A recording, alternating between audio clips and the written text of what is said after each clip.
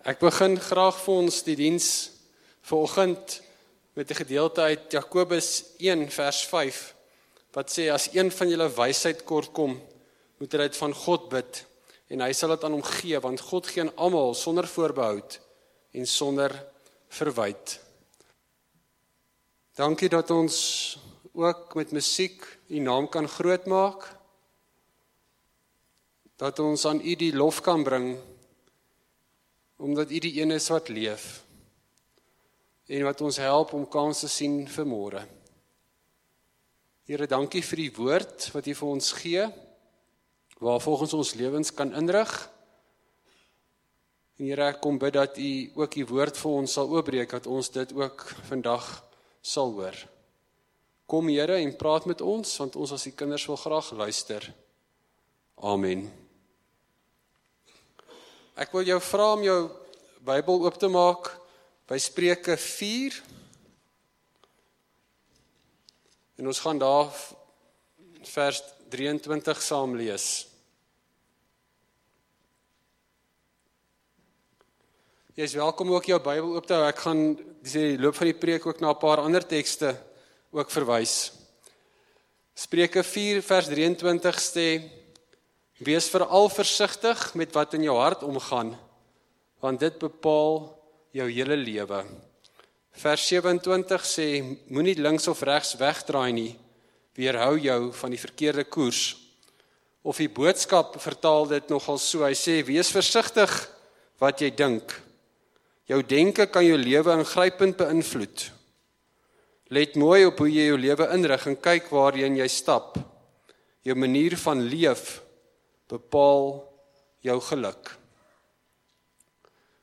Ek het nogal gewonder, wat is jou lewenslese? Baie keer dink mense nie regtig daaroor nie, maar jy het 'n manier van leef wat jy dink oor die lewe. En baie keer is dit iets van die lewe moet net lekker wees. Alles wat ek doen moet net lekker wees. Jy almal ken die hashtag YOLO. Ja, ek weet ook wat dit is. You only live once. Baie keer sal mense sê, maar dit gaan daaroor die lewe is, ek moet net doen wat lekker is. En dit buite na die lewe moet lekker wees, ek is die belangrikste in die hele wêreld. Dit gaan oor my en ek wil in beheer wees en ek wil nie sterf nie. So alles wat ek doen, gaan eintlik maar net oor my. Ons sê verwoord dit nie altyd so nie, maar baie keer leef ons so. Asof dit net oor onsself gaan. Nou ek weet die ouers wil graag hulle kinders so in die sy druk en sê ja, dit is julle, maar ons as volwassenes leef ook baie keer so. En wat dit baie keer nog bietjie komplekser maak, is as dit nie so is wat ons hierso sê nie, wil ons baie keer godsdiens gebruik om dit te laat gebeur. En ek sê spesifiek godsdiens, want godsdiens, die reëls, ek doen 'n klompie goed, en omdat ek 'n klompie goed doen, moet die lewe lekker wees. Mens wil partykeer sê, maar ek kom dan kerk toe, ek lees daar in my Bybel, ek doen daarom 'n klomp goed, so daarom moet die lewe mos eintlik goed gaan. En tot dan dit gebeur, dat dit nie so is nie, dan beleef mens partykeer 'n krisis. Want die realiteit kom dan na vore. Wat mens eintlik nogal sê, die lewe is swaar. Ons ervaar partykeer dat ons nie so belangrik is nie, dat dit nie oor ons gaan nie, dat ons nie in beheer is nie, en dat ons gaan sterf. En nou kan jy by jouself dink, maar, wat doen ons nou eintlik? Waar kom hierdie preek nou eintlik vandaan?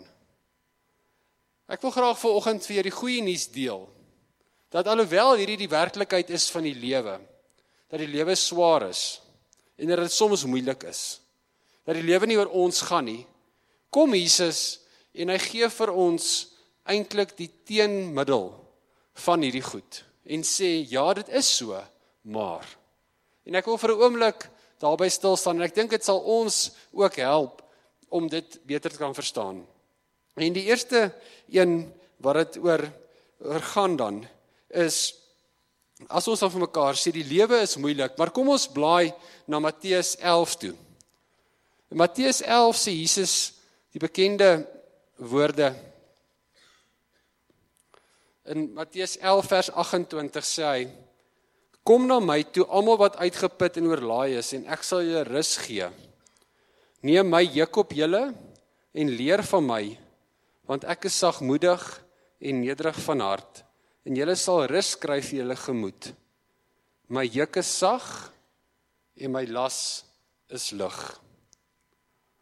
Dit is so dat die lewe soms regtig moeilik is. Jy word gekonfronteer met siekte of 'n werksuitdaging of selfs met die dood van 'n geliefde en dan wil jy voel maar dis onregverdig.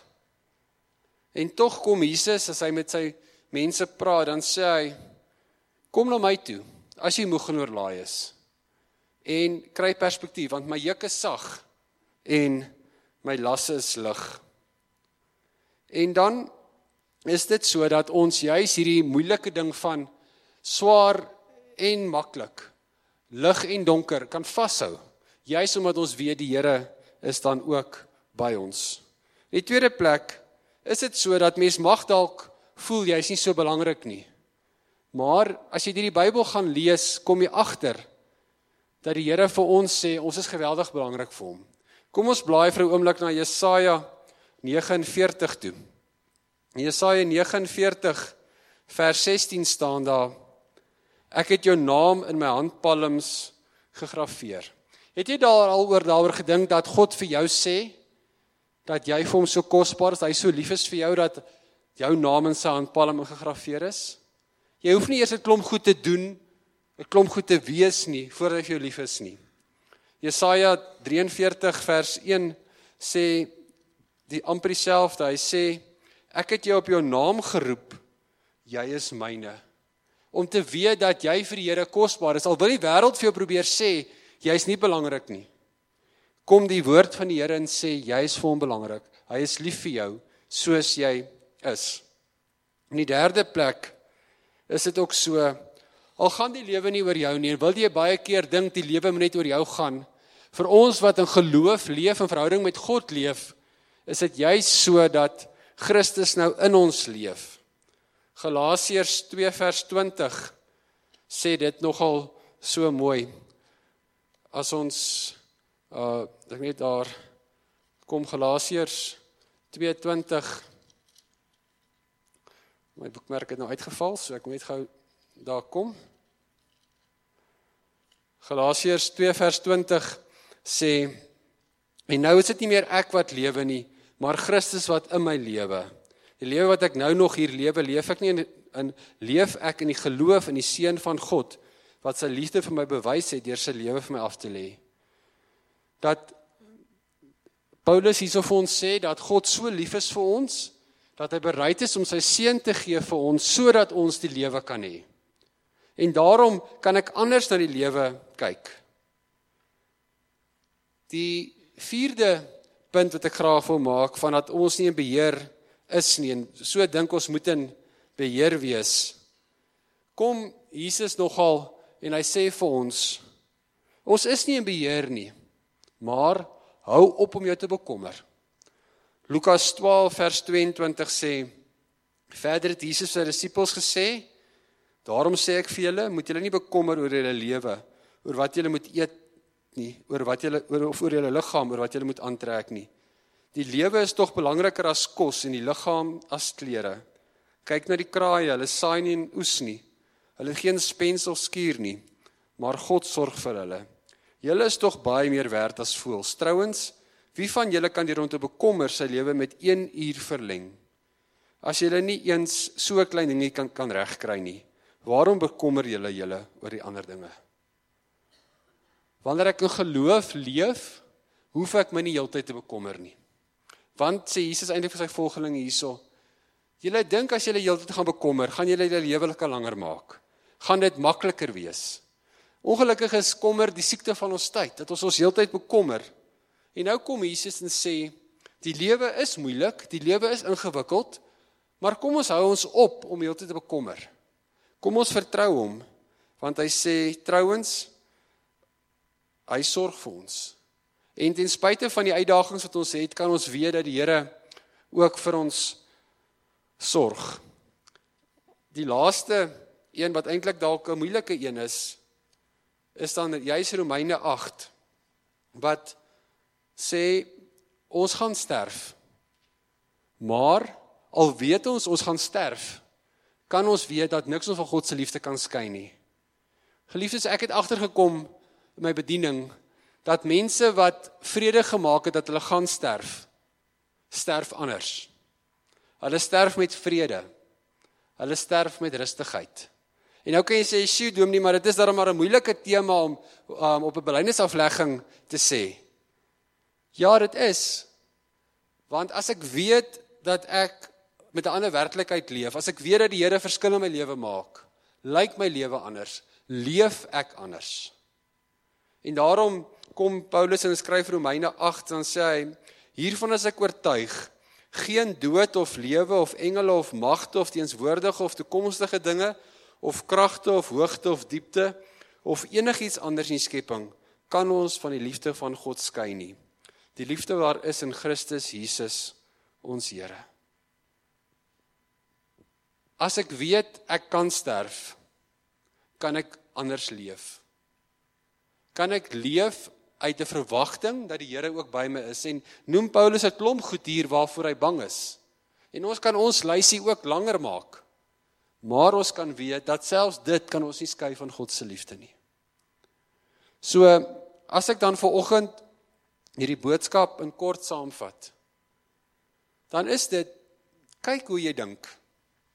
Wees veral versigtig met wat in jou hart omgaan. Dit is die Ou Testament manier om te sê wat jy dink. Wees veral versigtig wat in jou hart omgaan, want dit bepaal hoe jy leef. As ek heeltyd fokus op dit wat ek nie het nie, die lewe moet maklik wees, dit moet oor my gaan, ek wil in beheer wees, ek wil nie sterf nie, dan leef jy eintlik 'n baie ongelukkige lewe. Maar Jesus kom en sê, ware lewe, geloof, is om in afhanklikheid van hom te leef, dat as die lewe swaar is, te weet, sy juk is sag en sy las is lig, om te weet, dat hy ons op die naam ken, dat hy vir ons lief is, dat ons kan weet, dis nie meer ons wat leef nie, maar Christus wat in ons leef, wat ons beter keuses laat maak, dat ons nie altyd hoef te bekommer, wat ons nie kan verander nie, maar dat ons sal weet, dat die Here ons daarmee help, en laastens, dat ons kan weet, of ons lewe of ons sterf, ons behoort aan die Here. Die Here is by ons. En mag elkeen van ons dit ook vandag beleef, dat ons ligter sal leef. Dat hierdie week wat voorlê, jou bietjie anders dalk laat kyk na die lewe. Omdat jy weet, geloof maak die verskil. Ons leef in 'n ander werklikheid. En dan is dit nie reëls wat ek nakom, en goed wat ek moet doen nie. Maar ek leef uit 'n verhouding met die Here, en mag jy dit ook so beleef, dat die Here se liefde vir jou genoeg is. Kom ons bid saam.